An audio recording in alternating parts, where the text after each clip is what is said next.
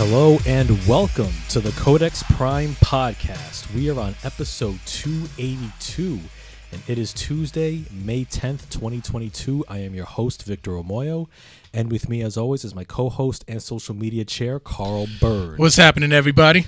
That's right. And this week's episode, we're going to be talking about our thoughts about Doctor Strange and the Multiverse of Madness. So later on this episode, we're going to give our non-spoiler thoughts, and then we're going to get into the spoiler review proper.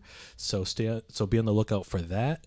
As you can see for our Facebook viewers, we do have an assortment of Silk City hot sauce flavors being displayed right here before you for those who are watching on Facebook Live.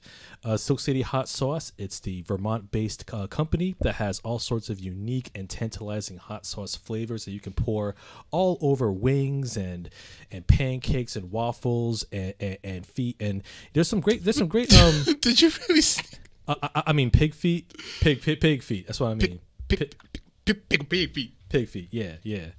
And yeah, so there's all sorts of great flavors such as a slurp, fire in the flesh, ram skull, buffalo, buttery and hot, and creamy. Dude! And somewhere in Vermont, a solid heat farmer's choice hot sauce. All these flavors and more are yours if you go to silkcityhotsauce.com. Use the promo code CODEX, that's CODEX, and you'll get 15% off of your order. And as a special treat, we have plates here, we have spoons. Yes, we do. We're about to try them on the air. Oh, yeah. Yeah, we're going to try them on the air. We'll let you know how these flavors taste. And as Carl is sharing the episode, big shout-outs to Gary Threat. Husky! Yes, Husky Harris in the chat. Husky Hero in the chat. Alliterations. Yeah, Husky Hero in the chat. And we got your main man, Stubert. Variants. Yes, our variant here, Chris Stewart, is in the chat as well. So yeah, Gary says that Doctor Strange 2 was mad cap. It was good. Yes. So yeah, we'll talk a bit about that, share our thoughts. I also have a couple of movie reviews to drop as well. Some movies I watched over the past couple of weeks, which I didn't have a chance to review on this podcast until now. So I'll get into that shortly. Yeah. So almost done. Yep. So as Carl is sharing the episode, we also have Ashley O'Neill. What's up, Ash? Yes, joining us. What's good, man? Thank you for joining us. You know what? Might as well make the announcement. Oh, shall we make the announcement? And if you shall make the announcement. All right, let's do it. We have a new... Well, I guess you could start now say it's official. Mm-hmm. But we have a second sponsor. Oh, wow. A second sponsor. Sponsor number 2. And, of course, it is Infamous Customs. Yes, Infamous Customs. That's right. Shout outs to a good friend of the show, Afton Ward, a.k.a. the Cider Hunter. Infamous Customs, the official designer of the Codex Prime podcast. Get your t-shirts and other apparel with the Codex Prime branding, as well as DJ Mr. Bird, Victor Vader, Do the Film Thing, all that stuff. Yeah, check her out. Infamous Customs on Instagram. As you can see. Oh, no, actually, www.infamouscustoms.com. There you go. See, there's a website for you. And as you can see, Victor is wearing his lovely Victor Vader shirt. Yep, that's right. It's got his freaking face on the back. I totally forgot about that. Well, yes, it does. So yeah. Well, my shirt has my face on it. So yeah. There it is. Support great black businesses, and let's keep it moving. It's great. I'm actually dropping the link in the comments right now. All right, that's great. We got Mike Isom in the chat. What's up, cousin Mike? All right. So, I might as well drop Silk City as well. Yes. Because, my cousin Davion's watching too. Davion, I got new flavors for you, brother. All right. Yo, he can cook his ass off. Mm. Like, talking about. Oh, has he used the Silk City hot sauce? He beat your record Oh, did he? of how fast he went through his erotic fever. Wow. Yes. What, like 20 minutes? About a day. Yeah, I would say probably about a day. Yeah. Wow. I mean, that's a great flavor. I mean, it's an excellent flavor. In fact, I got to order some more, you know? And that's what I did, and I got hooked up. All right. So somebody wanted to see us try some of these new sauces on air. Oh, yeah. Fuck it, let's get to it. Yeah. What you want to start with? I want to start with this flavor right here. It's called Slurp Peach Honey Sweet Heat. So, so Slurp is silky smooth sweet heat featuring honey, peaches, and habanero. Vermont apple cider and bananas add to the truly one-of-a-kind New England Caribbean style taste. Well, I, for one... I never seen you open a bottle so fast. Well, I, for one, will indulge in this. So, all right, it's pouring it in the cup. All right, go ahead. That's good. Yep. All right. Pour some for me. All right. You can smell it. Yeah, you can smell the kick. Yes. Nice and smoky, and it's got that little peach. Big shout outs to Jeff Levine. You know, we assholes. We never had him on the show. Oh, we'll have him on the show. Oh, it's going to happen. Oh, yeah. Right? Yep. Let's do it. Cheers. Oh. Oh, that kick. Oh. Yep, I can feel the burn. Yeah. Right away. Oh, yeah. Oh, fire in the flesh indeed. Oh, yeah. Right here, huh? Yep. Yep. On the tip of my tongue, baby. This is good. This is good. That's a good one. It's sweet. You can definitely taste the banana and the habanero. This is divine right here. Yeah. All right. Okay. Next, we got the ram skull. This is the one I've been wanting to try the most. Have you tried it before? No. This is Brit. This is their newest flavor. Oh, yes. Yes. As you can see, ram skull's got a picture of Skeletor from He-Man on the cover. And I think that's like a blueberry fusion. Ooh, blueberry fusion hot sauce. Okay. All right. All right. Just shout out to my boy Matt. He was like, hell yeah. I saw the picture. He said, hell yeah. All right. Let's do it. Ooh, that's... Ooh, nice and... Okay. God damn, Vic. All right. Cheers, mate. Yep. Right. Ooh. Oh. Okay. Blueberry. Oh, yeah. Yeah, blue. It kind of reminds me of like Fruity Pebbles. In a sense, yeah. Yeah, like a hot Fruity Pebbles. Okay. I like this. This is good. Oh, yeah, and I got my own bottle too, so you know it's about to go down. You guys are brave. No drinks already. I mean, we only had 2. Yeah, I only have 2, so we're good. We did the erotic fever. We've done the ghost pepper barbecue sauce. Yep. And then we got the just joking, very serious buffalo sauce. I've tried that one before. That one is good. Okay. That one is good. You got to put it on some fried shrimp, though. Fried shrimp. Put it on some fried shrimp. Okay. All right. So this one is a buffalo hot sauce, distilled vinegar, roasted red peppers, habanero, and ghost peppers, aged cayenne peppers, salt, water, canola oil, paprika, natural butter flavor, and garlic. Ooh, yes. Let's go. TJ, got some new flavors for you, brother. Yeah, man. I mean,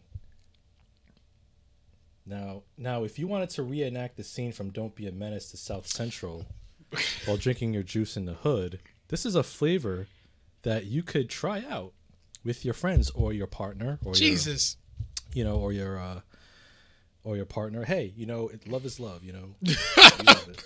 All right. All right. God. Yep. Yep. Yes. Ooh, this is sexy right here, yo. No, does it have to be? Does it have to be that? Listen, yo. I mean, when you get some really tasty buffalo wings, and the flavor commingles, especially with some blue cheese. I don't eat a lot of blue cheese now because health reasons, but listen. He goes to the toes. I mean, if you want to do something, things beyond just some wings, then this can fire up your imagination real quick. So we'll just leave it at that. I'm talking about food, Carl. Like just different dishes. Or am I? And last but not least, we have the Somewhere in Vermont Solid Heat Farmer's Choice right here. Oh yeah, we got a burning bridge on the cover here. It says, Somewhere in Vermont is sweet and tangy with mild heat. The fresh Dutton Farm carrots and apples provide a beautiful backdrop to a myriad of hot peppers grown by Dutton Farm. This is the epitome of locally grown. Even the apple cider vinegar is fresh. It's unheard of. This sauce is delicious. Please read Tyrone's last comment. Okay, pause. My boy Vic, new name is Toe Jam. That makes me Earl. That makes you Earl, yeah. AKA The Chronic. John Haponic says, I can only hope Iron Fist appears in Doctor Strange 2. Well. Well, Somewhere in Vermont, the hot sauce, our last bottle here. So, Ooh, that one's thick. This is thick. Oh, I like them thick. Bruh. Oh, kind of spilled out some, but yeah. All right, let's do it. Cheers. Ooh. Okay. This could go. Kind of tastes like a more interesting flavor of pizza. Yeah.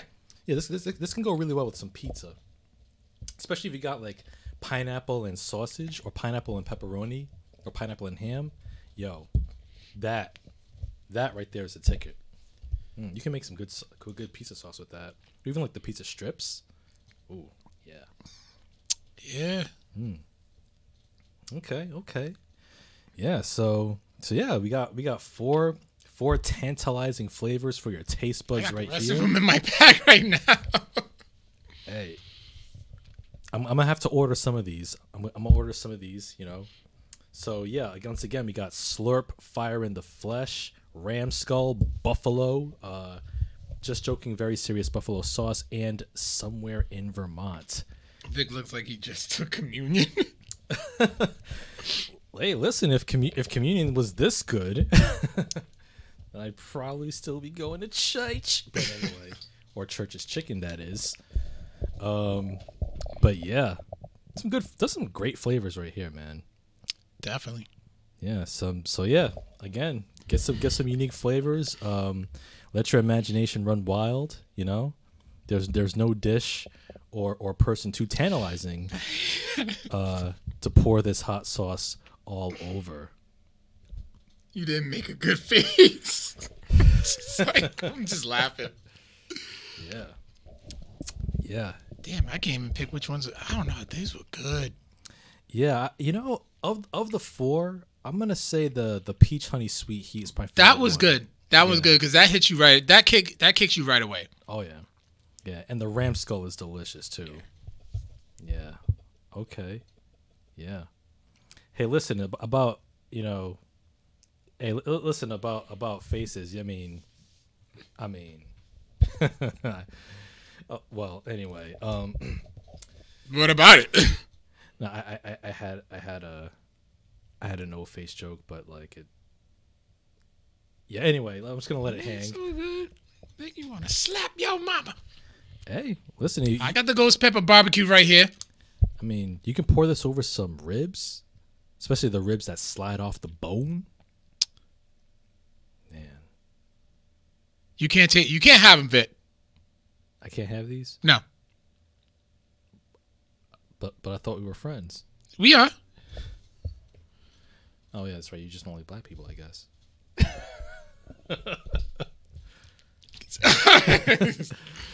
But yeah, man. But yeah, man, that's the ticket right there. So yeah, we'll leave it at that. He can't handle that. Listen, Tyrone. Oh, the ghost pepper barbecue? Nah, he got ghost pepper. Oh yeah, I can handle. I'm like, Trader Joe's has a ghost pepper chips. Yeah, I tried those. Those are good. I tried those. Yeah. This is what he's talking about. Oh, let's try that right now. Have I had that before? I think I've had that before. Yeah. But you know what? Yeah. Just to shut people up. Yeah, let's just have it here. Ghost pepper. This is barbecue sauce. Yeah. Ghost pepper barbecue sauce. This is Mountain Q that we're pouring onto our spoons right here. All right. Go ahead. All right.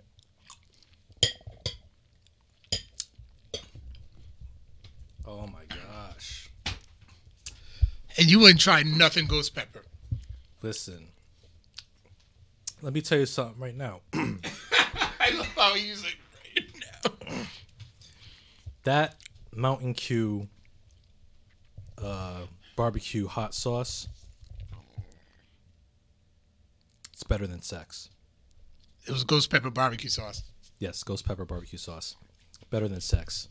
I mean, sex is right here, like near the ground, but that barbecue sauce takes it to a whole nother level. Yo, I gotta have a bottle of that. Pepper Palace in Providence Place. Pepper Palace? Yeah. Okay. Where's that? First floor, Providence Place. Oh, nice. They just sell just different kinds of hot sauce. Yeah. Nice. Do they carry Silk City? No. Okay. Yeah. He's smacking his.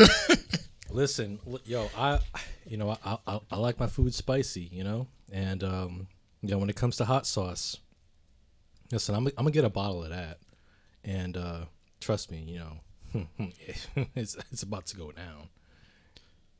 You know what I'm talking about.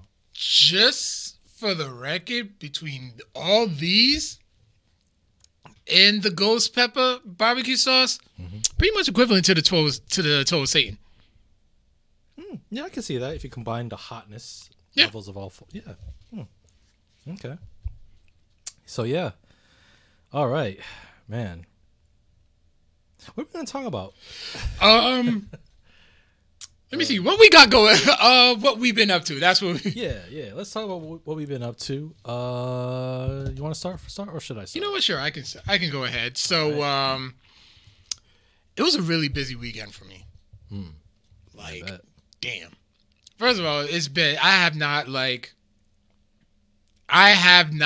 had like a weekend off. Probably since before we did the Bruins game a couple of weeks ago, and big shout outs to Alter Reality Entertainment for that one. Yep. Hell of a good time. All that content is on YouTube. Yep. And this weekend, this Friday, was the Where's the Funny comedy show at Alchemy. Nice. That I DJ'd, and it was a success. Very good. It was definitely a success. Thank you to everybody who came out, showed love and supported and stuff. Big ups to Jay Wan for having me on, just to showcase my skills, and hopefully I'll be able to do more shows and do more for the Funkovic shows. Big ups to the comedians who are one of them's. Big ups to the comedians who they're like, yo, we need to go on. We need to go on the show. Let me see. I'm actually trying to get their names. Black Sab was the host. Definitely big ups to him. Black Sab, Mr. Kuze, who's our guest last week, who just killed it. Al Moreau was one of them. Was one of the comedians that was there. Killed it. He is like excited. He's like, y'all do geek shit? When? That was it. Nice. That was literally it. And Dan Martin, and Dan Martin. Oh my God, all these guys killed it. Great time to be had, And also, you look like you have to look that shit up. The lesser known names. Yeah, I shouldn't even say lesser known names, but I just forgot their names. It was a good night, and it was a very busy weekend. So yeah, big shout outs to Alchemy, 18 DJs, and everybody else who had me on. It was a great time. I think the next one's gonna be the first Friday in June. All right. So I'll definitely keep you guys posted. Also, this Saturday was Free Comic Book Day. Yep. I don't know did you pass by any comic book stores for any?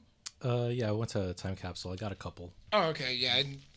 I went by our friendly neighborhood Rococos for some, and then I went to all the way up to Rubber Chicken. Nice. To support our good friend Jim Savard in his number 5 release of Hellion. Very cool. His release of Hellion number 5. I actually just finished reading it, so the next number 6 is going to be the last one.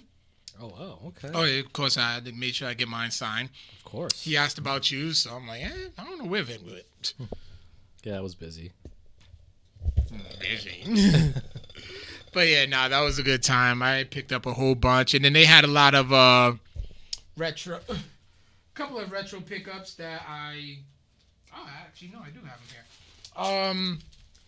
So in the 90s, they did a Marvel vs. DC crossover. I don't know if you remember that at all. And then after that was over, Amalgam Comics actually came together and formed like fusions of Marvel and DC characters. So, and I found issues that I was missing, like JLX, all different X Patrol, Bullets and Bracelets, which is a fusion of Frank Castle and Diana Prince, Bruce Wayne, Agents of S.H.I.E.L.D. Mm-hmm. So these were the few that I was missing. I still believe that there was more that they have, and I think these were all like one-off issues. Because I know they had like Dark Claw, which was like a mix between Batman and Wolverine. Man of War, which is Superman and Captain America, all sorts of fusions like that. Mm-hmm. I managed to find Excalibur number 1 for $5. Oh, okay. So it's not bad. And I found Power Man and Iron Fist, but when they first team up with the X-Men. Oh, okay. All right. Luke Cage and the Kung Fu Hipster guy. Will you leave that man alone? Okay. Yeah. Yeah, that's when we had like at least 5 people who cared about Iron Fist. Jesus Christ. Will you just stop? Will you stop? I can't. And then also I ended up picking up, which was funny because this was the project that Scott Hanna mentioned when we interviewed him at Rhode Island Comic Con this past November. So it's a new Spider-Man number 1 where Scott Hanna did the inks, Zeb Wells did the story, and John Romita Jr. did the art. So this was that upcoming project that he was mentioning, and it has that like old school feel. Like reading it, and like and the art too. Just like it's like I was kind of like reading an old school Jack Kirby story, right, but with a much more modern take. Okay. So yeah, it was just cool to it was cool to pick that up. And this Sunday was WrestleMania Backlash at the Providence Civic Center, and I was in attendance. The Dunk. Providence Civic Center. Dunkin' Donuts Center. Providence Civic Center. Dunk. Nope. Civic Center. It's 2022, Carl. I don't give a damn. You're the only person who calls it. No, I'm not. I have family who confirmed that they still call it the Providence Civic Center. Stop living in the past. No, you sound ridiculous. No, I don't. I hate that name. They could have named it after somebody. Kids growing up now, like, what the hell is a civic center? Dude, there's a whole generation of kids that don't even know that the mall is just as old as them. Yeah, that's life. Things change. I still do. I can't let it go. Can't. But anyway, Backlash? That was a damn good show. Yes, it was. It was a very good show. I had low expectations. Yep. They were exceeded. It was just, I was there just to be there. Like, oh, I went to the last Backlash that they had. Might as well go to this one. Yeah, I went to the first one in '99. Yeah, I went to the one in 2009. Oh, and then now this one. Is that the one with Ricky Steamboat versus Chris Jericho? Yep. Nice. Yep, I was there to witness that. Ricky Steamboat's last match. Yeah. But I mean, wow. Like, from top to bottom, it was a good match. It was a very good show. Yeah. Even like the lesser shows like Madcap. I mean, it was a palate cleanser after that hard-hitting I Quit match. Oh yeah, Charlotte and Ronda. Yeah. Yeah, they put the screws to each other. They did, and it was a palate cleanser, but the crowd was still into it. Ronda, between the biggest pops of the night, for Ronda when she won, when Rhea Ripley revealed that she was the member of the Judgment Day. Yep. Randy Orton and Roman Reigns. Yeah. Okay. Like, I mean, Randy Orton was over. And the thing was, Roman was so over with the crowd. It's just that when he tagged in and tagged right out and everybody started booing him, I was like, you know what? That was fucking genius. That was. Something so simple, but fucking genius. Pro Wrestling 101. Yeah. Leave the crowd wanting more. Exactly. And that's what they did. Like, and everything, and it was like everything was just so basic. It was just like it was less was more. Yeah. And they exuberated, and that's the thing. It wasn't even a great build-up. No. Great build-up. People was like, okay. I mean, I guess this is this was the card and stuff, but yo, they delivered. Yeah. And, my favorite match was the opener, Cody versus Rollins Part 2. I was kind of pissed off. I missed a lot of that match because I was trying to get something to eat. Oh. And they took so long. Oh, yeah. To start the event? No, just to get my damn food. Oh. I wanted something that was right there, but people were in front of me. Oh, you messed up. I'm like, oh. It's like it's concession stand food. Don't worry about it. Who cares? Like, you don't, I'm not asking for a filet mignon. I just want some damn nachos. Mainly because they were right there. I could just grab them. And this clip was freaking short. It was slow as hell. Anyways, it was a very good night for sports entertaining. It was. Yeah. It was. And the thing was about it too. We was getting a lot of wrestling. Yeah, that's true. Yeah, it's like, it was just like no filler, just match. Yeah, I started watching it today because like you're there, so you don't hear the commentators. You don't hear a lot that's being said and stuff. You're there in the action and stuff. Oh, and by the way, that freaking big ass screen at the entranceway, the resolution. Oh, it's like really sharp. Picture your something about 4 times your OLED. Damn. In that size. Wow. Dude. I was like, I just want to see Elden Ring on that screen. Man, shit. Y'all already know. Get the mop and bucket, y'all. God damn it, man. I gotta walk on this damn rug. Oh, man. That's dope. But it was a fun time. And I happened to see, like, I'm sitting there walking to my car in the arena. I see Michael Hayes at a red light. I was like, hey, Michael Hayes, just waved to him, and I'm like, doot. Oh, man. Fabulous Freebird, Michael Hayes. Hey, you sail out the Superdome. Oh, that's what's up, man. That's cool. Yeah. But, yeah. Then what we have in store for tonight. So, Vic, what you been up to? Oh, man. Well, I finally beat Horizon Forbidden West. Yep. So 65 hours. Yep. I beat the game, and I'm pleased. And right now I'm playing Guardians of the Galaxy. So I'm halfway through the game. I'm on chapter 7. I think I'm on like 6, where I last left off.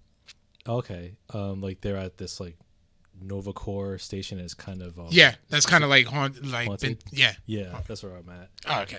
So yeah, just playing that game. Oh, it looks so good, so good. Yeah. The game was better than better than what you thought it was gonna be, huh? Oh yeah. Like I was surprised that the game was that fun. Like at first I was like, man, 'cause when before the game came out, I was like, man, you only play as Star-Lord, you don't even play as the other Guardians. I don't know about this, but when reviews trickled out, said that no, this is surprisingly good. It's worth playing. But and here's the thing: it's like, you know what? It's teaching you leadership skills. Yeah.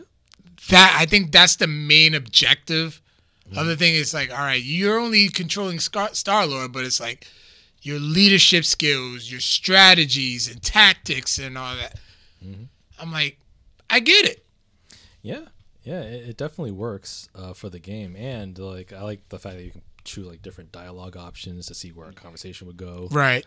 I'm also like trying to like I'm taking my time through the levels so I can find like the hidden costumes All right. for them. So I found a few. I found like their movie variant costumes and then Nova Corps versions. So it's a fun game so far. So I'm really enjoying it. And the soundtrack is great too. Oh, I mean, Guardians don't disappoint with their soundtrack. Yeah. Yeah, I mean, like when you do the huddle up mode, like I did a huddle up mode, we were fighting like this powerful enemy, and they were playing Jitterbug. Yep. I was like, all right, I like this game's great. This is Guardians. But how does go ahead? How does it look on the? On the OLED, man, it looks magnificent. Like there's a ray tracing mode which has like all sorts of like great reflections, like any reflective surface, like a puddle or like a shiny wall or like a steel reflective surface. You can see the reflections of the characters and like the background and the environment bouncing off the reflection like a mirror as you're walking past, and it looks so sharp, and like the details of the characters and even the ship, the Milano, as you're walking around, seeing like the little Easter egg details here and there. It's sexy. I gotta tell you, Guardians. Your choice of words, man. Guardians looks juicy.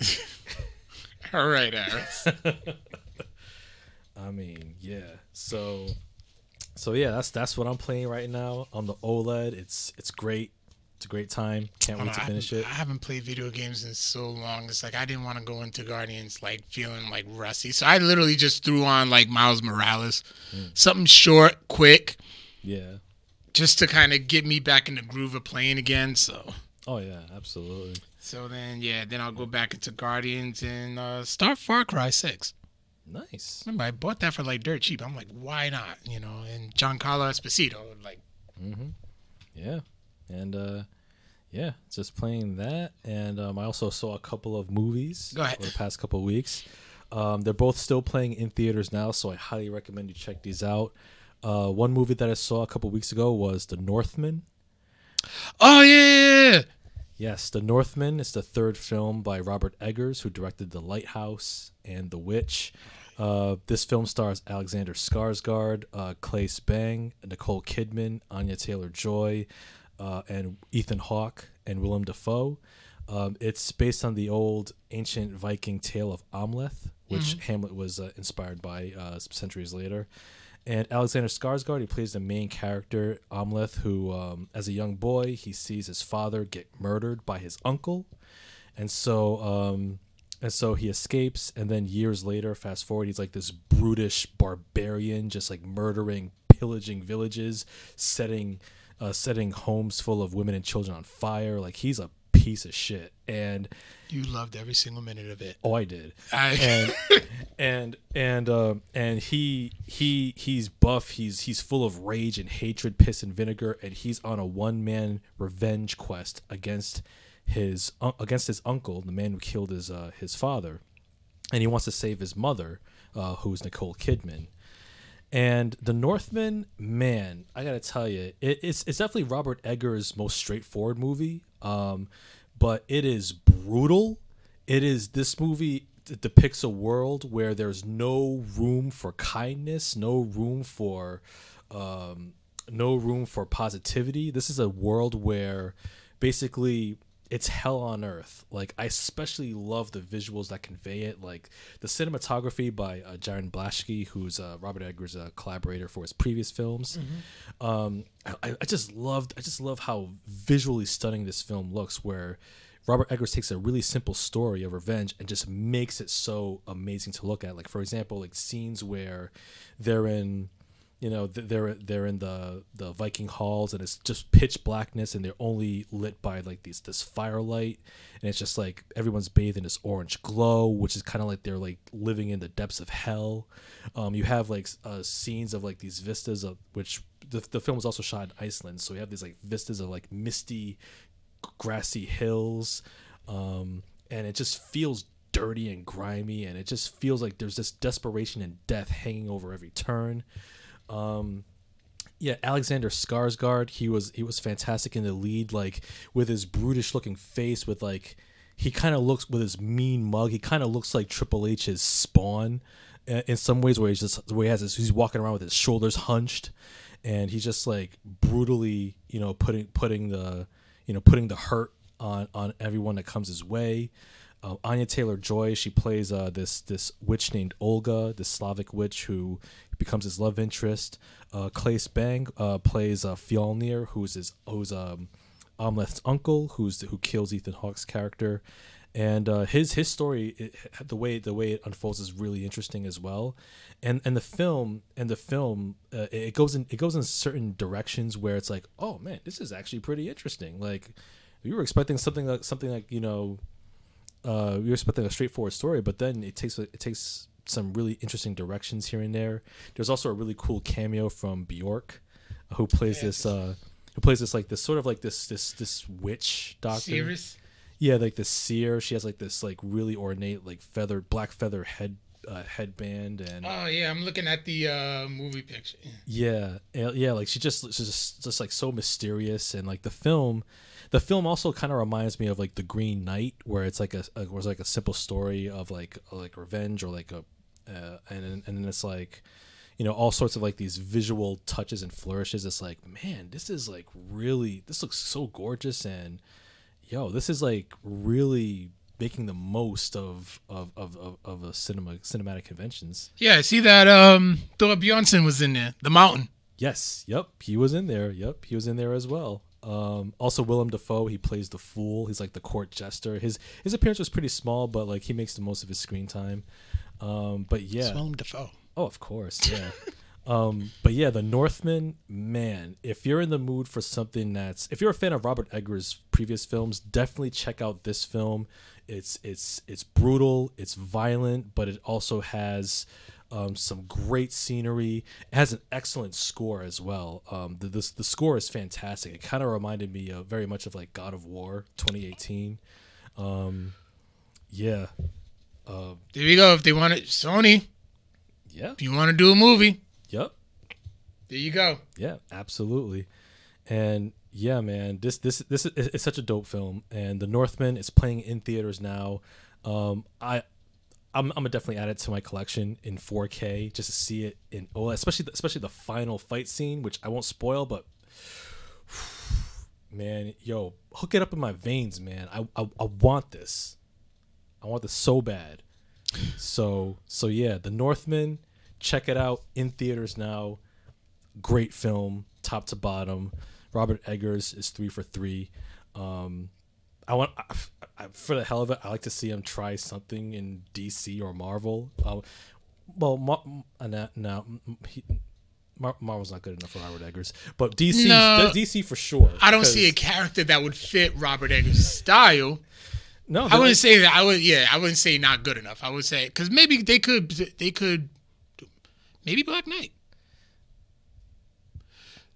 I mean, like because with Marvel, like they won't let him go full Robert Eggers. Like they have to have his vision fit their formula. Yeah, but he would probably do a good Conan.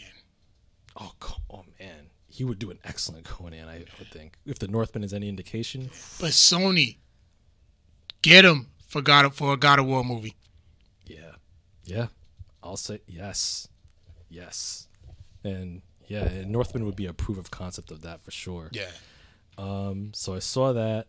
The other movie that I saw, which I really recommend, which is pretty hilarious, very enjoyable, was The Unbearable Weight of Massive Talent, starring Nicolas Cage. Yes, starring Nicolas Cage as Nick Cage, playing a version of himself. Also starring Pedro Pascal, Tiffany Haddish, and Ike Barinholtz. This movie, Nicolas Cage, he plays a version of himself, Nick Cage, who's like this narcissistic actor who's like very full of himself, and he's pining for this movie role, and he doesn't get it, and then he's kind of desperate for money, and so his agent recommends, hey, you know what, there's this billionaire playboy who lives in Spain. Why don't you, go over there and entertain him, for his birthday? And at first, Nick Cage is like, you know what? I'm not a birthday clown. I'm not here to exist for people's like sideshow entertainment. But then he kind of gets a little desperate for the money, and he's like, you know what? The roles are drying up. My relationship with my daughter is kind of on the rocks. My wife doesn't like me, so you know what? I might as well get this money. I might as well get this bag. And so he meets Pedro Pascal. And Pedro Pascal plays this guy named Javi Gutierrez, and he's basically like this billionaire playboy who's a massive fan of Nicolas Cage. Like, he even has a whole room dedicated to Nicolas Cage merchandise, including a statue of Nick Cage from Face Off with the two golden guns. And so Javi, he's enamored with Nicolas Cage. They start bonding over their favorite movies. Like, they're both fans of the 1920 silent film classic, The Cabinet of Dr. Caligari. They also bond over Paddington 2. And also, like their camaraderie was just so hilarious to see. Pedro Pascal and Nicolas Cage, like they made this like a really cool buddy comedy.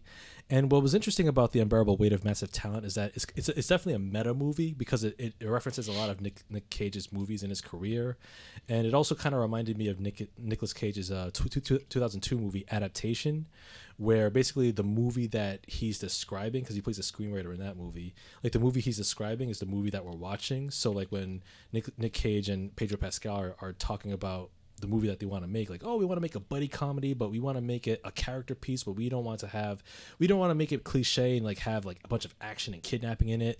Like, what they're describing is what we're watching. So it's interesting seeing their chemistry unfold. Pedro Pascal is absolutely hilarious.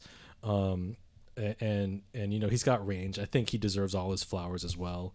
Tiffany Haddish and Ike Barinholtz, they were actually the straight people in this movie. Like they weren't the comedic foils. They were like the straight people, the straight characters in this movie, where they weren't really there for laughs. They were just there to just kind of like be like the more serious characters, and they weren't in it as much as I thought they were going to be. But they make the most of what they have.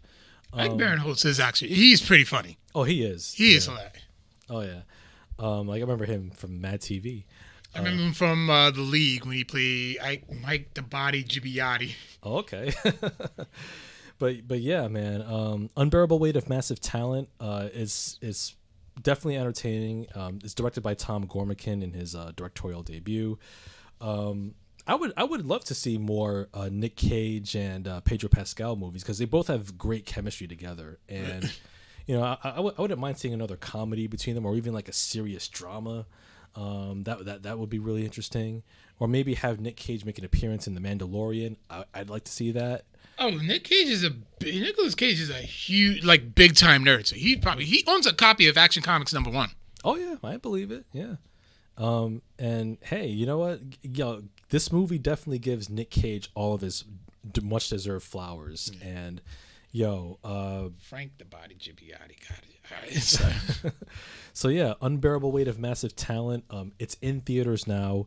Check it out if you're a fan of Nick Cage, Pedro Pascal, and the cast. It's absolutely hilarious, and I wouldn't mind watching it again. So yeah, those are the two movies that I highly recommend in theaters. And speaking of movies, shall we get into our main course? We shall. All right, so we're gonna get into our non-spoiler thoughts of Doctor Strange and the Multiverse of Madness, and then we'll let people know when we're gonna dig into spoilers. So, Doctor Strange and the Multiverse of Madness. It is the 28th film in the Marvel Cinematic Universe. Damn, that's a whole February. Yeah, it's a whole February. It's our 28th film. Stars directed by Sam Raimi of Evil Dead and Spider-Man fame.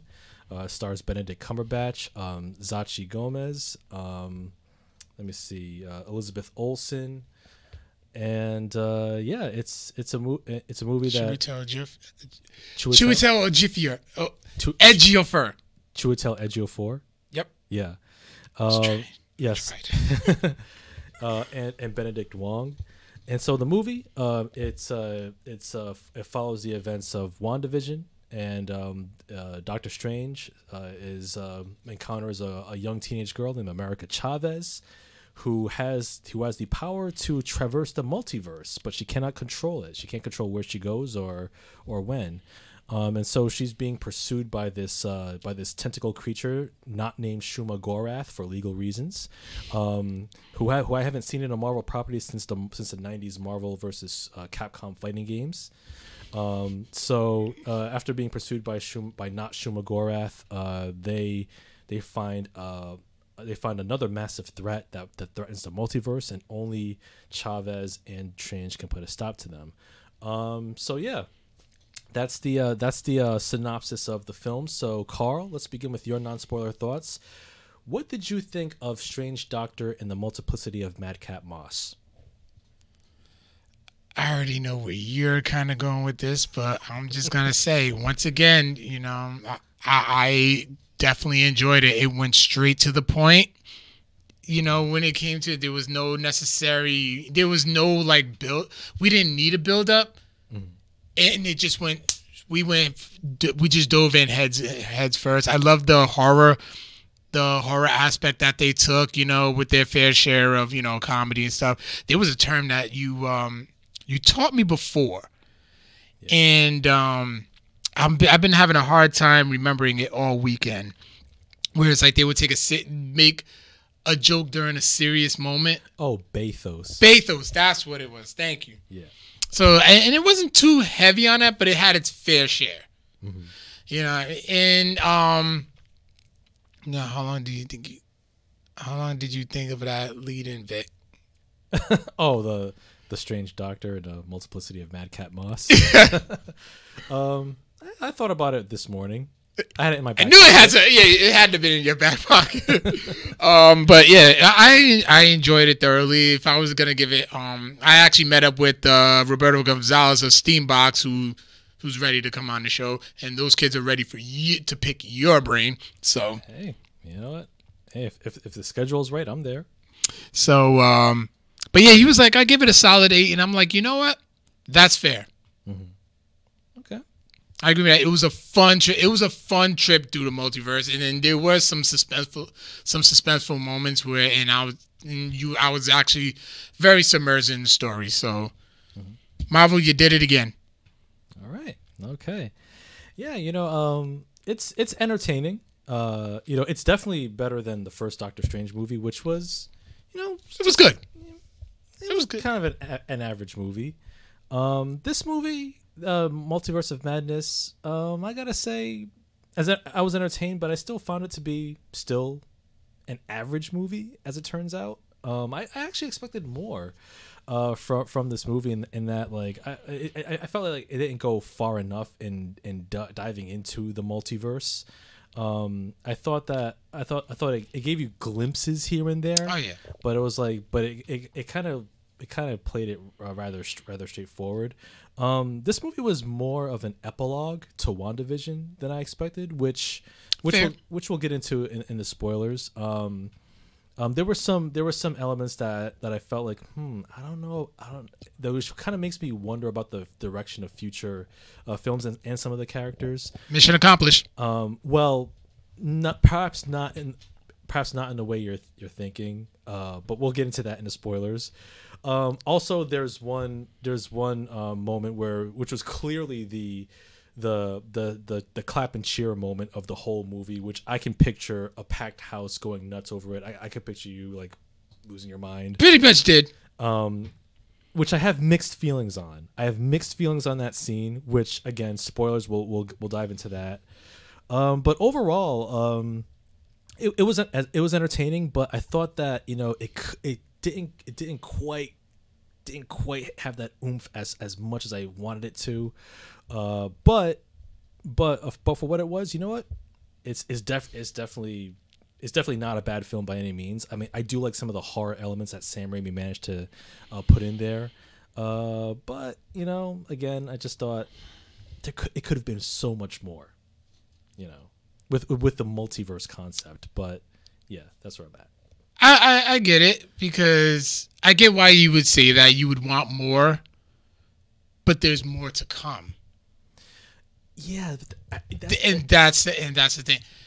Yeah, that's the thing too, because it's like with this movie, it felt more like a platform to be a setup for future films rather than telling it like its own story and going wild with it. Like it could still set up other movies for sure, but it didn't feel like it was like its own complete thing. It felt more like a stepping stone for the next few movies. And it's supposed to be. It's supposed to be, especially like if you're familiar with the comics lore, then like you understand Kang, who was introduced in Loki, mm-hmm. who was I forgot what they called him. He who remains. I think that's his name. I think that's what they're calling him as of right now. Mm-hmm. But he's the one who he discovered the multiverse. He was the one who discovered the multiverse. Right. So he's got to be the one to to go more in depth with the multiverse. Yes and no. But like he's one. I think in some stories, or I think it is the story of him where he actually invented the multiverse. Mm. So it's like you need him. You need that character to go more, to get more into the bone. Mm-hmm. You know what I mean? Bone marrow in some cases, depending on your diets. But but nah, I thought it was a very like fun movie, and it was a bit of a tease of the multiverse. Mm-hmm. But it's like I know there's more coming. Right. So I was like, all right, let me be in the moment. Let me take it for what it is. And then I enjoyed it. Okay. That's fair. All right. So, yeah, should we get into the spoilers? Shall we count it down? Yeah. So, yeah, spoilers all over the shop in 5, 4, 3, 2, 1. You've been warned. All right. So, let's dive into perhaps like the biggest scene in the movie, one that I have mixed feelings on, the reveal of the Illuminati. So, the Illuminati, for those of you who are still watching and listening, it consists of in the movie, because there's two different versions. But go ahead. In the movie, it consists of Captain Carter, as Haley Atwell reprising her role from. That's a cool outfit, though. It is. That's a very cool concept. Yeah, it is. Yeah. We got Captain Marvel, played by Monica Rambeau, Lashana Lynch, who's the mother of. Oh, wait. Monica's the daughter. Oh, Maria, yeah. Yeah, Maria Rambeau as Captain Marvel in this universe. We have Carl Mordo, another version of him, and we have Professor Charles Xavier. More on him in a bit, and. Which I'm sure got a cheap pop from the audience. We got a reveal of Mr. Fantastic, Reed Richards, played by John Krasinski. I popped. Well, yeah, I popped. I had to cover my mouth because I was ready to scream. I was like, "Yes, they got him! Yes!" Yeah, I was impressed. I was like, "Oh, so they did cast him after all. Cool." More on that in a bit, though. Yeah. So, first, before I get into my thoughts, what did you think of the reveal of the Illuminati and their whole presence? My whole thing, I was just curious of who they was gonna do it, because the Illuminati in the comics consist of, Tony Stark, mm-hmm. who covered the Avengers, Professor X, who like covered the mutants, Black Bolt, who was also in the movie, Illuminati member in the movie as well. Mm-hmm. He represented the Inhumans. Yep. Black Panther, T'Challa, representing Wakanda. Yep. Namor and Doctor Strange. Yeah. They were actually a very brutal group. Yeah, they took care of some of the issues, but they actually, even though they usually wouldn't kill, they would. In the comic books, they did, if need be. So, and I know for some, in some ways they couldn't.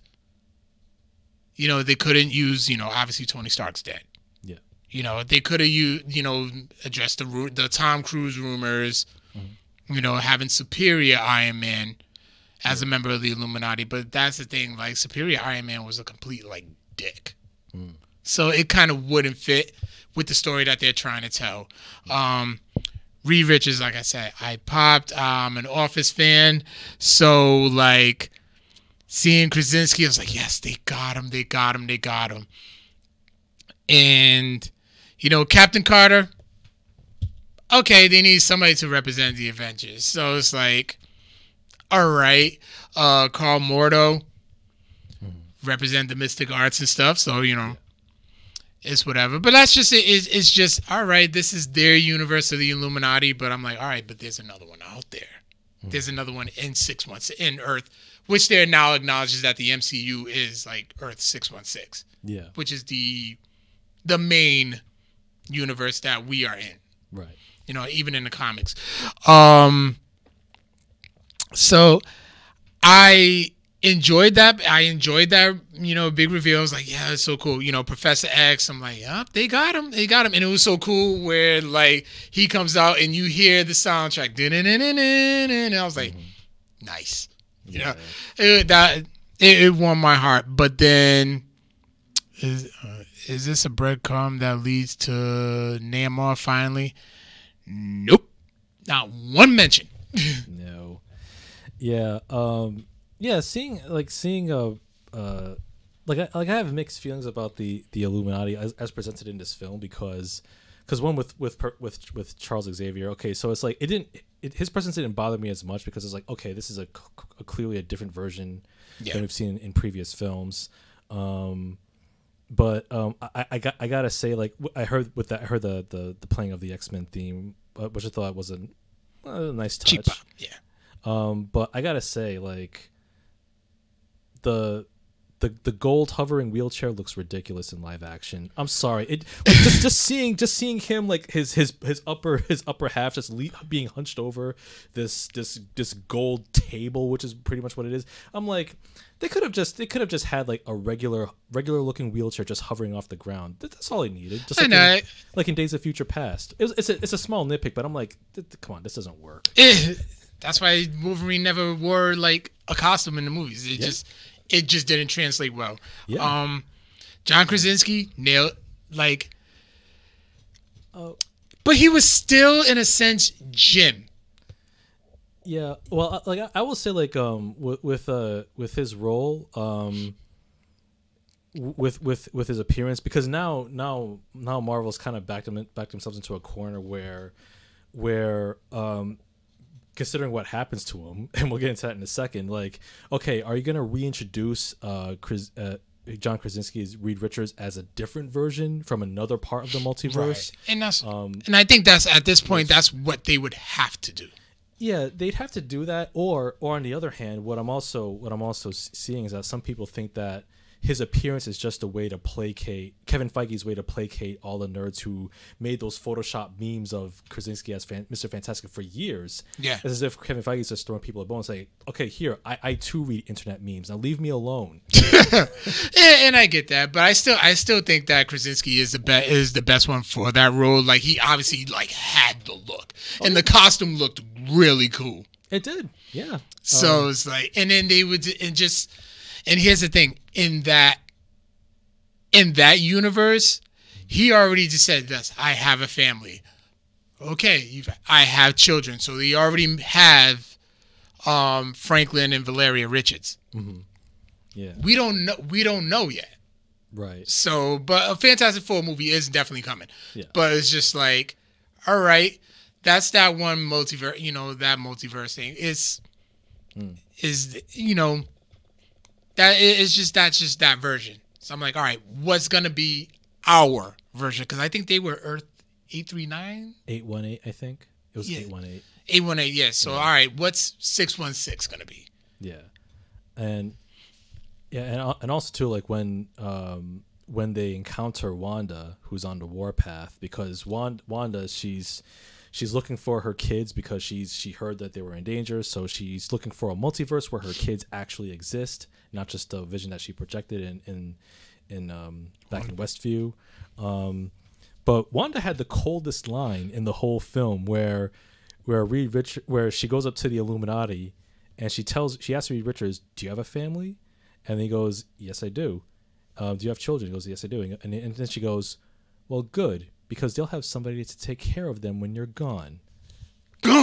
And she unspools him like a piece of Swiss cheese, like string cheese, just like straight up unspools him like a thread. Right. Which was like, damn. And Black Bolt's death. But yo, Black Bolt's death was the best one in the whole film. It was. She's like, because this also illustrates the arrogance of Reed Richards. He's like, he was stunting hard. He was like, "Listen, Wanda, or whoever you are, see this man here, see my man here, Black Bolt. He can utter one syllable, poof, and you're obliterated." And she's like, "With what mouth?" I'm like, damn, that was a great death. Yeah, you know what?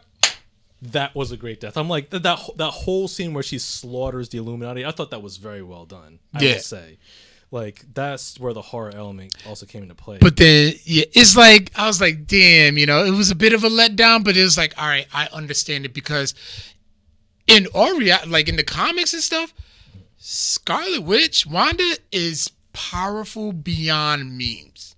Like, she's OP. Yeah. So they needed to show that she was that much of a threat. Yeah. Like, she took out the most powerful minds in 818. Yeah. Effortlessly. She did. Like, she cut Captain Carter in half with her shield, and you saw blood on the shield. Yeah. Yep. But Captain Marvel was close to having her number, but then she just threw a statue on top of her and she died. And then when Professor X dove into her mind, trying to save the piece of Wanda that was possessed, thinking where he was safe. Yeah. Yep. Snapped his neck. Damn. It's like, but it's just so true. And actually, Elizabeth Olsen actually, she said in an interview, "I do want to say that line." Because as I'm watching this, I'm like, all right, I'm seeing a lot of House of M.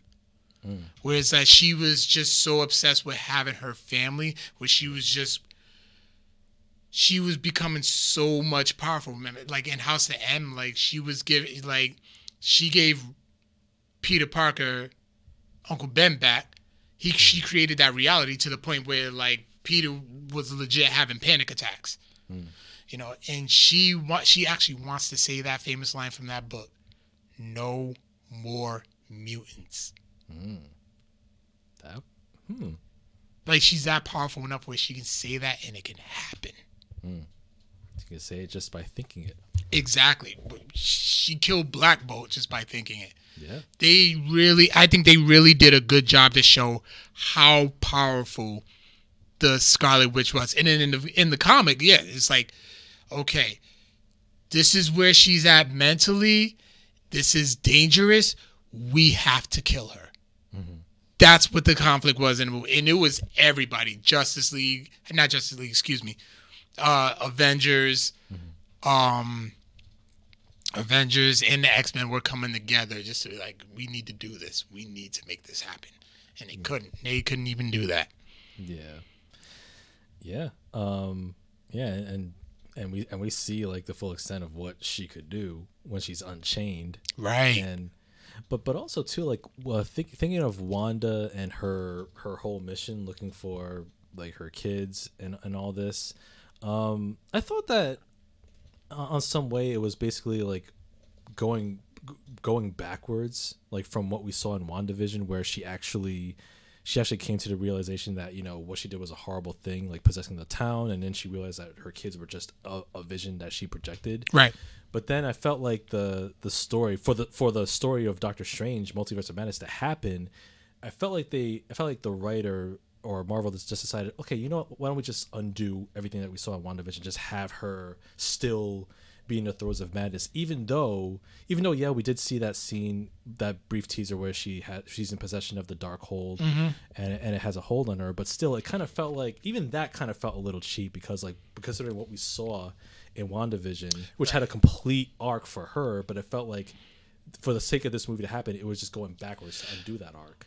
Not necessarily. It is because, like, the Darkhold. Remember, they said that it's dangerous for the reader. Yeah. So, and that Darkhold is very powerful. Mm-hmm. So, it had to change her. That just reading the Darkhold, it changed her. It's like it convinced her. No, your shit was real. You can make this happen.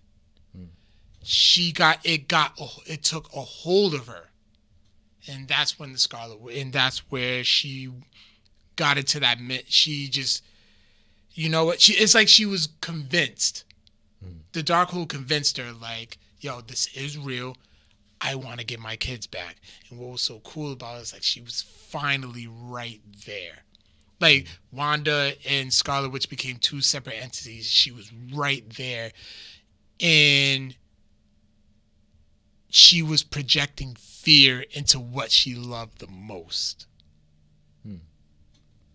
And that was like her come to Jesus moment. And I'm like, gotcha. Like, there's the kind of like emotional connection to it. And then there's what she's like. I'm like, I was just like, there it is. Mm-hmm. There it is. That's her come to Jesus moment. Oh, when she's reaching out for her kids and her sons, and they recoil at her, right? And then she realizes what she's doing, that she's the monster that they're afraid of.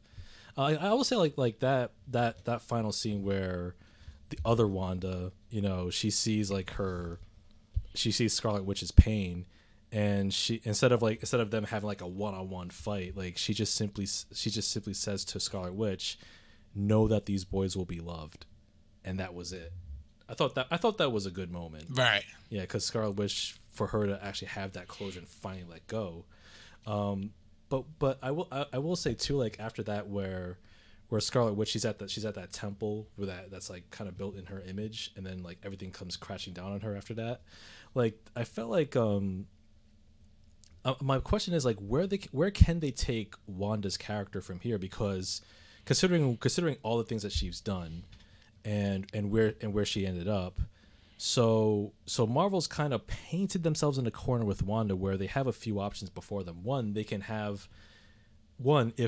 If that's the end of Wanda's story, where she just basically like sacrifices her life in the temple, that's completely unsatisfying. Nobody's going to stand for that. So I don't think that's the likely I don't think they're going to do that.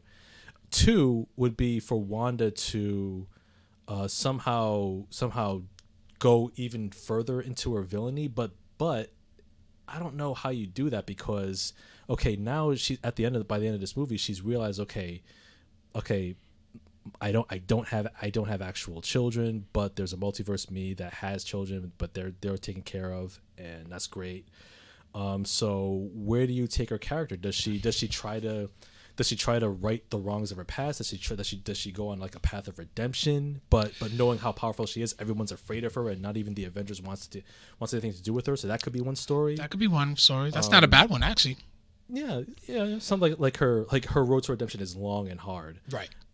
Another thing would be, and I think this would kind of be a disservice to Wanda, is if you have her, you know, trying to be go on that road to redemption, she's not, and no one's forgiving her, and that kind of like makes her frustrated and angry, and then she decides, okay, if this is what you see me as, then I might as well be the Scarlet Witch and just be full villain, and then you have her somehow lead to like the House of M or something like that. Yeah. And to turn Wanda into like a super villain after what she's gone through kind of feels a little, it feels like it's doing her a disservice as a character, considering all the momentum she's gone through. So it's like the options for her at this point are pretty limited. It's kind of hard for Marvel to figure out what's the best course of action for her. Or maybe one more is like, okay, she's on her own path of redemption and she's trying to leave the Scarlet Witch behind. But then things got so crazy in the multiverse where they had no choice but to call back the Scarlet Witch, where they need an entity that powerful to stop whoever it's going to be like the ultimate main villain. True. Oh, I just thought of this.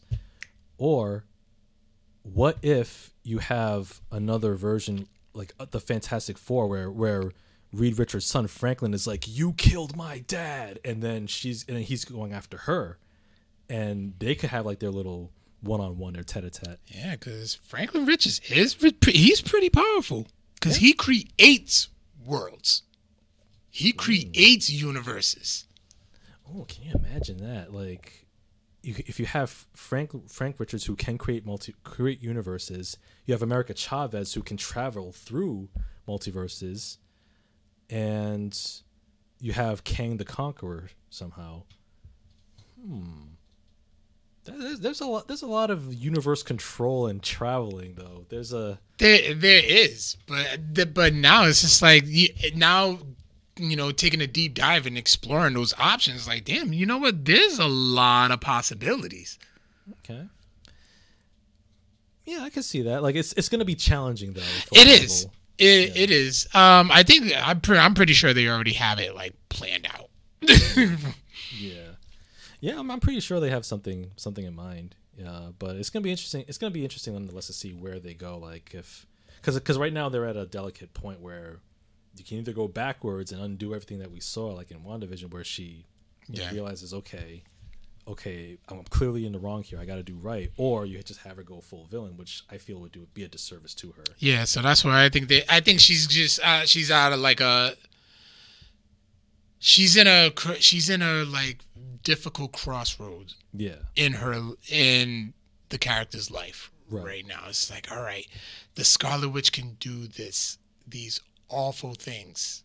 So it's like, all right, I want to do good in my life. So let me leave that behind. But that it will always be in her back pocket. Yeah. Okay. Yeah, there's something to think about for sure. We'll see how it unfolds. That's why I said mission accomplished. Like, there's a lot to think about. Yeah. The one thing too that was really getting to me was the simple fact that they kept asking Doctor Strange, "Are you happy?" Yeah, we didn't get much of a resolution about that. I think because it was something that made me think too. It was like, yo, are you happy? It's like, yo, you did all of this. You saved the world. Like, you helped save the universe and everything. You get all this universal praise. You still didn't get the girl. I was like, damn. Burn. And that was his rival doctor saying that. Yeah. I mean, for good reason. I mean, Strange he's an arrogant douche. Yeah. You know? Yeah, it's not in the cards for him, you know.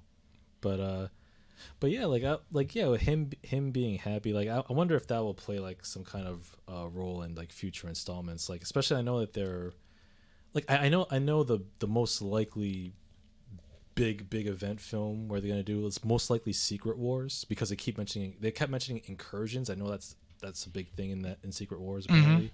So that's gonna be like, I don't know if like his thing will tie into that, or maybe Doctor Strange will probably like be built to be the next sacrificial lamb like Tony Stark was, right? Because of like his meddling with the multiverse, and maybe like the only way for everything to really be safe is if he sacrifices himself for the greater good. Yeah, maybe that's his happiness, I guess, like him finding peace and accepting like his ultimate destiny, I guess. Right. That could be it. Yeah, what did you think of also America Chavez, her role in the film, like her debut appearance? I thought it was fine. I thought it was cool, and it's just setting up, you know, they're putting together Young Avengers. Oh, she's part of Young Avengers? Yeah. Okay. Yeah, you have Kate Bishop's Hawkeye. You have Patriot, who was introducing in Falcon and Winter Soldier. You have Wiccan and Speed. They're introducing these young characters. They are they are grooming the next generation. And now that she found herself, now that she finally learned, she couldn't control her powers, but now she ended up having that awakening to be able to control her powers. I think this is going to be a lot more. And she ends up being like this with Kate Bishop anyways. So. Okay. Nice. So like best friends? Yeah. Nice.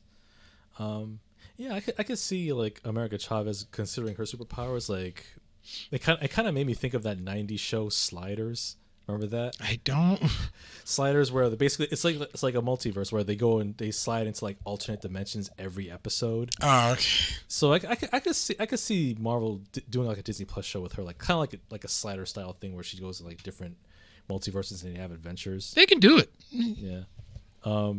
And like I said, like we saw glimpses of like where they could go. Like I thought that, oh man, we could have something more outlandish, like the Paint universe that we saw a glimpse of. That was just like, wow. Yeah. Yeah, that they had like a black and white one. Then like the main universe 818. So it's basically it just looks like our world except red means ghost, green means stop, and then like a whole bunch of like vegetation everywhere. Yeah.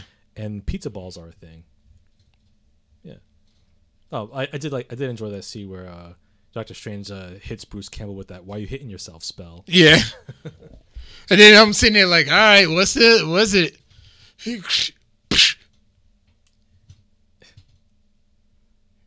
It's over. Click. I'm like, ain't this a bitch? I was like, that's clever. Yeah, that's what it was. It was clever. Yeah. Kind of made me think of the Spider-Man Homecoming one with Captain America. Yeah, he's like, you was expecting something big, weren't you? Yeah. Yep. Nope. Oh man. Oh, speaking of the mid-credit scenes, I know we're jumping here and there. Like, well, it's multiverse, you know. like when I saw Charlize Theron, who basically was like, "Hi, I'm Charlize Theron. Come see me in Doctor Strange 3." I'm like, Clea. I don't know who this is, but Carl must know. Clea. Is she in the comics? Yeah, she's a sorceress from another universe. Oh, was she like in the Doctor Strange comics? Yeah, and they actually have like a romantic relationship as well too. So. Oh, okay, interesting. Yeah, so a lot of that stuff is for the hardcore. For like they're really going deep for like the hardcore fans. Yeah. Oh yeah, absolutely. Especially now that Strange used the Darkhold himself. Yeah. Oh, I will say like that musical note scene was definitely creative. That musical note fight scene. Oh yeah. Yeah, where they're and it's embedded with the score, so it's like, oh, it's in the soundtrack, so it's like this is actually pretty nice. Like throwing like musical notes. Oh yeah, that was pretty cool too. Yeah, like all the notes in the sheet, and then it goes bong, and then like the score goes bong. I was like, that's actually kind of clever. That's a creative touch. Yeah. Oh, I didn't mean to tell you too. As I picked up a Marvel preview. They actually released an art book for the Art of the What If series. Oh really? Yeah, I know you're a fan of like what certain art books of like movies or TV shows or whatever. So I'm like, oh, I think it was cool. Like there was a cool art style. So yeah, oh, that's pretty dope. Yeah. But yeah, what was it was like? Oh, I'd probably say too.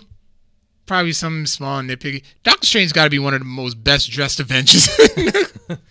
His suit game was on point. Like, it is on point. Yeah, yeah. The fact that Smooth, he could just like have summon the cloak. Yeah, and can we say that Wong is just an unsung hero? He is. Benedict Wong as the Sorcerer Supreme. Like I like his deadpan delivery. It goes well with Benedict Cumberbatch's character. It's an ancient tradition. You have to bow to me. Yep. It's like, do I really? Yeah, and Wong he hung in there. I'm glad that they didn't kill him off. Yeah, he took an ass whooping. He certainly did. Yeah, that brings up questions about Dormammu because in that cut when he went to the dimension he's in. Oh, was it one? I guess it was one of the multiverses that they briefly like traveled through. Yeah. Interesting. Yeah, that whole temple scene where they were trying to defend their temple from Scarlet Witch and they basically fell. Yeah. Yeah, I thought that was well done as well. That creepy, they did a good job too with the creepy Doctor Strange and how like the Sanctum look and everything. I was like, that is creepy as fuck. Oh I yeah. like it. Oh yeah, and you saw like the outside, like it was like a vortex of like Yeah. and the clouds. Yeah, I was like, you know what, this works. Yeah, it did. It did. I mean, I will. Although I will say, like, I thought to myself, like, when Doctor Strange grew that third eye after using the Dormammu, I was like, you know, if Doctor Strange was black, I could see a whole bunch of like Hotep memes Oh, absolutely. all over the internet. This is like Photoshop a kufi on his head and then like have like open your third eye, brother, and all this. I'm sure the memes are out there somewhere. Yeah, she cut a pop. Yeah, she cut a pocket to where Dormammu is. That's right. Oh, Yeah, so yeah, that's gonna be an opening for the Doctor Strange 3. Or whatever it looked like. Because it did. You're right, Nick. It did look like where I can't where Dormammu lives. So it's like, all right, Dormammu has something to do, especially with the whole time thing that he had. He's gonna have some. He's gonna play a part in this. or maybe I know Doctor Strange fans for years have been talking about they wanted to see Mephisto as a villain. Yeah, I don't see. Well, I mean, this movie was banned in Saudi Arabia because it was because America Chavez is a gay character. Yeah. So it's like, and a lot of those countries in the Middle East would ban that because they don't like to see like the devil portrayed and everything. Mephisto is basically the devil. Yeah. So it's like, all right, would Disney actually take that? But then it's like they're still showing this movie and it was banned in Saudi Arabia. So it's like, all right, why the fuck not? Yeah, I mean, Disney will make their billions. They will. Yeah.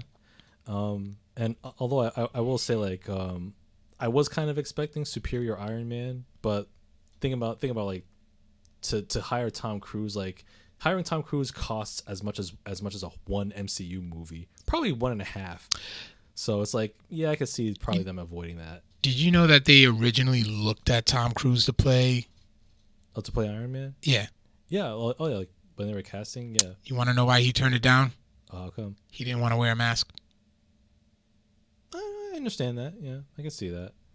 You know, vanity and all that, being a leading man. Yeah. But then Superior Iron Man didn't wear a mask. Oh, that's right. Yeah. And like I said, he's a dick. He wouldn't fit in with the story. Yeah. Like especially if you have like an actor as big a name as Tom Cruise, like you'd have to like make him a main villain or antagonist. Yeah.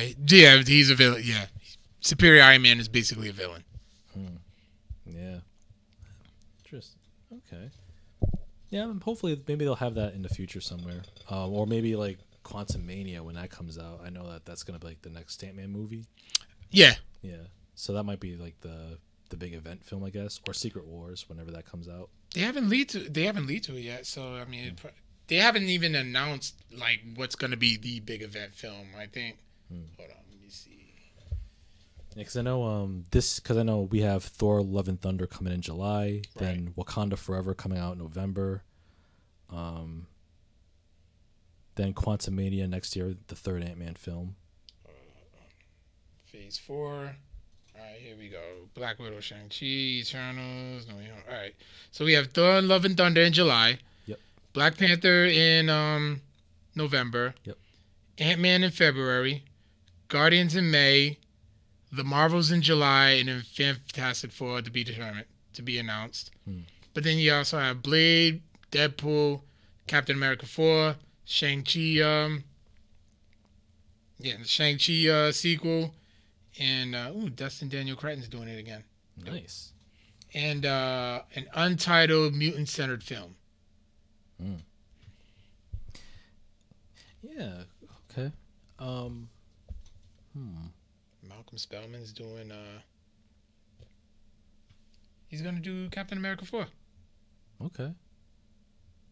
It's with Sam Wilson. Yeah. Nice. Bassam Tariq. Have you ever heard of him? No. Okay, he's doing. He's actually doing Blade. Okay. Hold on. Let me see. What is it? The birds walk. I'm just seeing. These birds walk. Mogul Mowgli and Blade. So giving somebody a chance. Yeah. Although since we're in the multiverse now, I want to see Mahershala Ali's Blade team up with Sticky Fingers. remember that show on Sci-Fi Channel? Which had 2 episodes. I think it had 2 episodes, or was it 4? I know it got canceled with the quickness. I remember seeing like a clip of Sticky Fingers as Blade. I'm like, this looks wrong to me. And I mean, he looked like that version of the character, so it's like he had the look. They casted him for the look. Yeah. And that's it. Yeah, like the 5 minutes that I saw of Sticky Fingers as Blade, I was like, this ain't doing it for me, man. You ain't getting that 5 minutes back, man.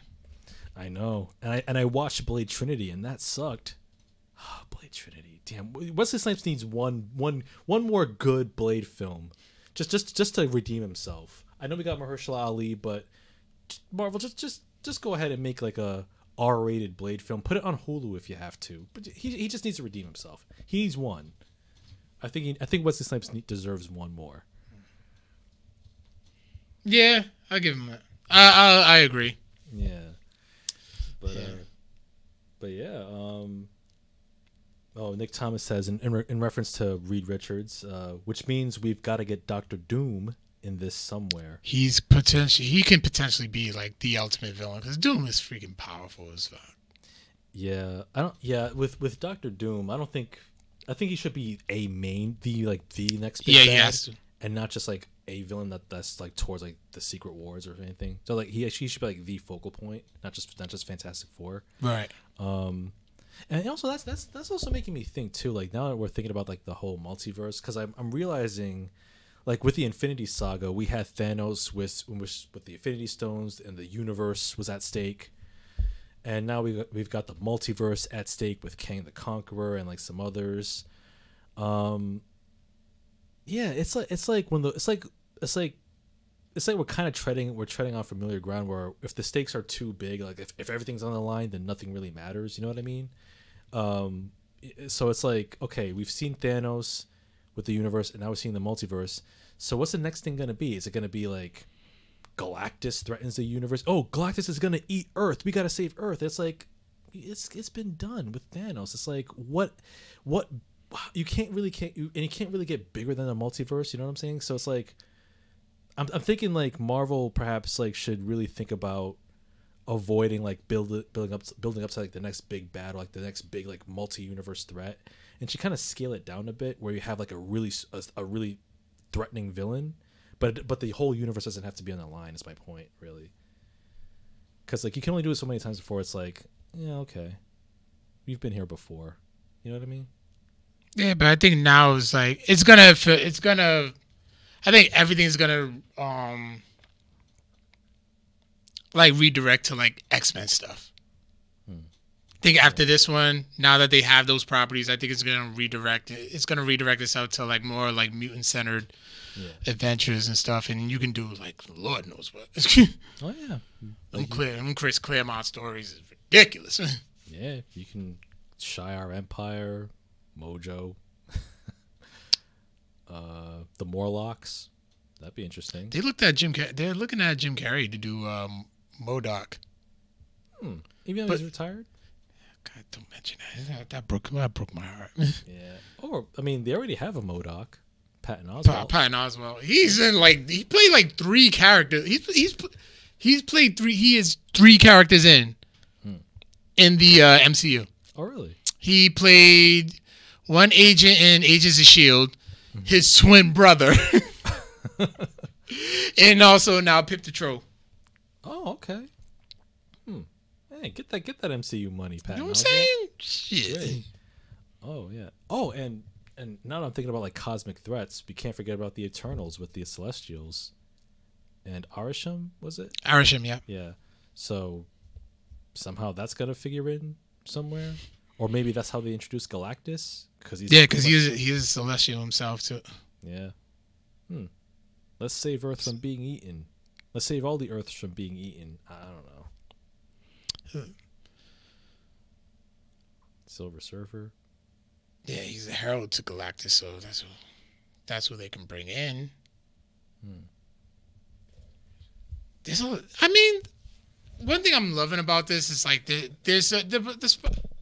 possibilities are indeed endless. They are. Yeah, there's plenty of directions they can go. Yeah. With the story. Hopefully, like if they build a Secret Wars, that'll be like Marvel's last like big. Yeah, I think it probably will. If they do it, they probably will. If they do take that mutant turn, it'll probably like tone down a bit. Yeah, and then also too, like what I would like to see like after that would be like if since the multiverse is a thing where they can have like separate universes that they can like focus on like separate stories. Like X-Men could be their thing, and then like you can have like Fantastic Four be their thing, and then the Marvels, and what else? What else have we not seen? No, we've seen Cloak and Dagger. I don't know. Get Howard the Duck. Maybe he can have his own movie. He was supposed to get his own show. Who would you have voice Howard the Duck? Seth Green, like he's always been. Has he? Yeah, he's been the voice of Howard the Duck. I was gonna say Bill Burr. God. Oh Jesus! Billy Redface. Yep. That's your boy. Oh, Billy Rednuts. Oh, Rednuts. I thought it was Billy Redface, but okay. Oh, it's Redface, but some of his fans call him Old Billy Rednuts or something. But and I have to do this. Speaking of Marvel, oh God, rest in peace, George Perez. Yes, a legend. He gave us. He was the art of the Infinity Saga. Yep. I mean, he's also his legendary work in Wonder Woman. As well. Absolutely, yeah. And I just happen to have my Infinity Gauntlet #1 is signed by him and graded. Oh, that's awesome. That's a treasure. You got to keep that. Oh, with both him and Jim Starlin. My Infinity Gauntlet #1 is like worth a pretty penny. Hey. Especially nowadays. Yeah, man, that's a treasure. I mean, R.I.P. to one of the greatest legends. We lost two in a week. Yeah, him and Neil Adams. Yeah, man, two legendary artists that they inspired legions of great artists that we know today. Yeah, I had the pleasure of meeting. I never met George Perez, but I did meet Neil Adams. Oh, awesome. When he signed and graded my Rhode Island Comic Con exclusive X-Men #1 that he did. Nice. Yeah. That's what's up. Yeah. Yeah, so R.I.P. to two legends, man. That's awesome. That's amazing. But overall, I did enjoy Doctor Strange, and I love the fact that the stuff that Marvel does brings conversations like this. Yeah. Oh yeah. Yeah. That there's a lot that it can go where the phase 4 can go from here. Exactly. And the simple fact that we are able to exercise our creative muscles and actually just say, hey, they could do this or they could do that. They could tell this story. They could tell that story. And then we're just coming up with our own concepts. Yeah. For sure. Yeah, that's always been fun to me. So yeah, there's because like there's always something that you can. There's always a bunch of like threads you can always pull, which will lead to like other things as well. So yeah, Doctor Strange, Multiverse of Madness. At this point, if you've seen all the other MCU films, you might as well see this one. And like I said, I thought it was entertaining, but on the whole, kind of average. But still better than the first Doctor Strange. Better than Thor: The Dark World, which is still, in my view, MCU's least good film. I'll give you that one. Better than Eternals. Yeah. But you want to know what's actually better than Multiverse of Madness? We're talking about Birds of Prey. Listen. God, no! Oh, listen well, to me, right. people. Listen to me. When you talk, you can find us on Birds of Prey Instagram at Codex Prime Podcast is actually a more entertaining film. Twitter at Codex Prime Cast than Doctor Strange on Facebook. Thank you for watching. Of Madness. See, you select content on YouTube. See, when you look at Harley Quinn, right? And Harley Quinn The team Get our shirts at infamous.com, infamouscustoms.com. Rosie Perez, Huntress, Silk City Hot Sauce. Get 15% off your order if you use the promo code Codex. Yeah, so but Birds of Prey is a good film. But yes, Silk City Hot Sauce. Yes, use the promo code Codex, get 15% off your order. All sorts of delectable flavors, as you can see, somewhere in Vermont. Buffalo, buttery and hot. Ram skull and slurp fire in the flesh, which you can pour all over your partner and have a great time. It's Why a can't nice you just evening. why can't you just use the food, man? Who says it can't be both? So yeah. Why have I not? Why? I'm gonna make that picture a meme. Please don't. But yeah, there it is. That's our sponsor, SilkCityHotSauce.com. They're awesome. I gotta order some of this Fire in the Flesh. I will do that after the show. Yes, you mentioned the where they can find us. Also Spotify, iTunes, Google Podcasts, Google Play, iHeartRadio, Stitcher. Yeah, pretty much like do a Google search of Codex Prime Podcast. You'll find us in any platform where you can find podcasts. Yeah, so that pretty much wraps it up for our episode. What we got in store coming down the pike? We have a cosplay panel coming up. Ah, yes. Yep. And Moon Knight. Yep. Which I just finished last night. Did you really? I did. I get so nervous whenever you say that you watch. I watched it, and my early thoughts are, it's my second favorite MCU show, which surprised me. Wow. Yeah, it's my second favorite. We're gonna get into the 24th. We'll get into that one. Yep. Yeah. We'll definitely get into it. I will say Oscar Isaac deserves an Emmy Man, nomination. listen, episode 5. That's all I'm gonna say. All right. Yep. On that note, thank you all for watching and listening to our Doctor Strange episode. Or for those who haven't listened because of the spoilers, come back here and let us know what you think about the movie. Tune in next week. Same Codex time, same Codex channel. More shenanigans, nerd chicanery, and greatness on the horizon. So yeah, that's pretty much it. As always, we'll catch you on the flip. Peace out, nerds. Later.